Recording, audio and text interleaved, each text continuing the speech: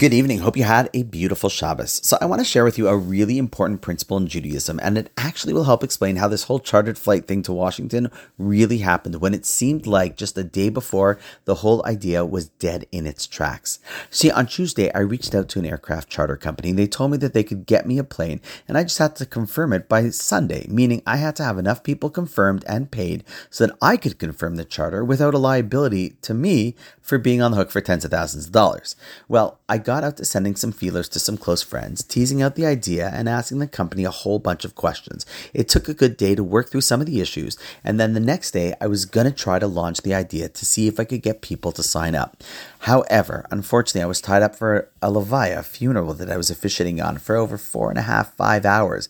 It was of a very special older man, by the way, and I have to say a big loss to this world.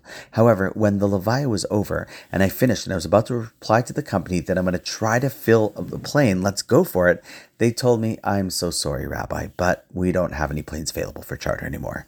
Well, I was, shall we say, bummed out. I was excited to make it happen and spread the word and see if we could make a go of it.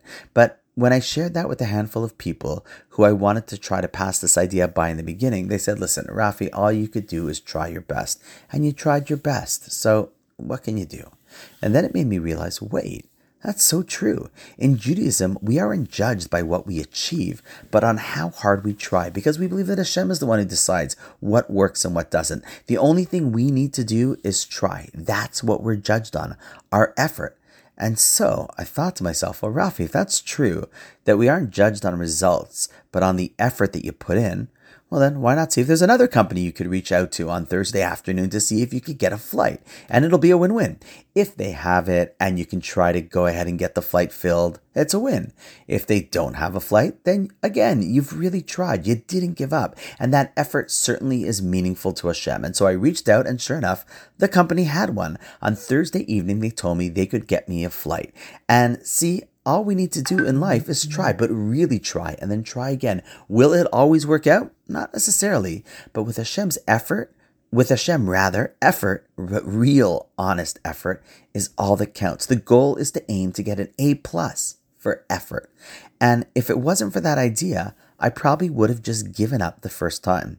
To be honest, if it wasn't for that idea, I probably wouldn't have said, okay, if there's a wait list of people trying to get on the flight, why not try for a second flight? And so right before Shabbos, I called the company and said, listen, I'm going into my Sabbath now, but let me know after the Sabbath if you're able to get us a bigger flight to fit more people, because I've got a waiting list. Well, after Shabbos, they got back to me and said, no, we couldn't get you a bigger flight, but we could get you another 189-seater if you want to try to fill that one. And so once again, I realized all we can all do is try, but really try. Will it work or won't it work? That's Hashem's job. But we have to just be able to say that we tried, really tried as much as we could. And so on that note, if you know anyone who's still looking to fly in and out of Washington from Toronto on Tuesday, have them WhatsApp me tomorrow. We've got 20 people waiting. All we need is, 80 more. Listen, all we can do is try. Israel and the Jewish people are worth it.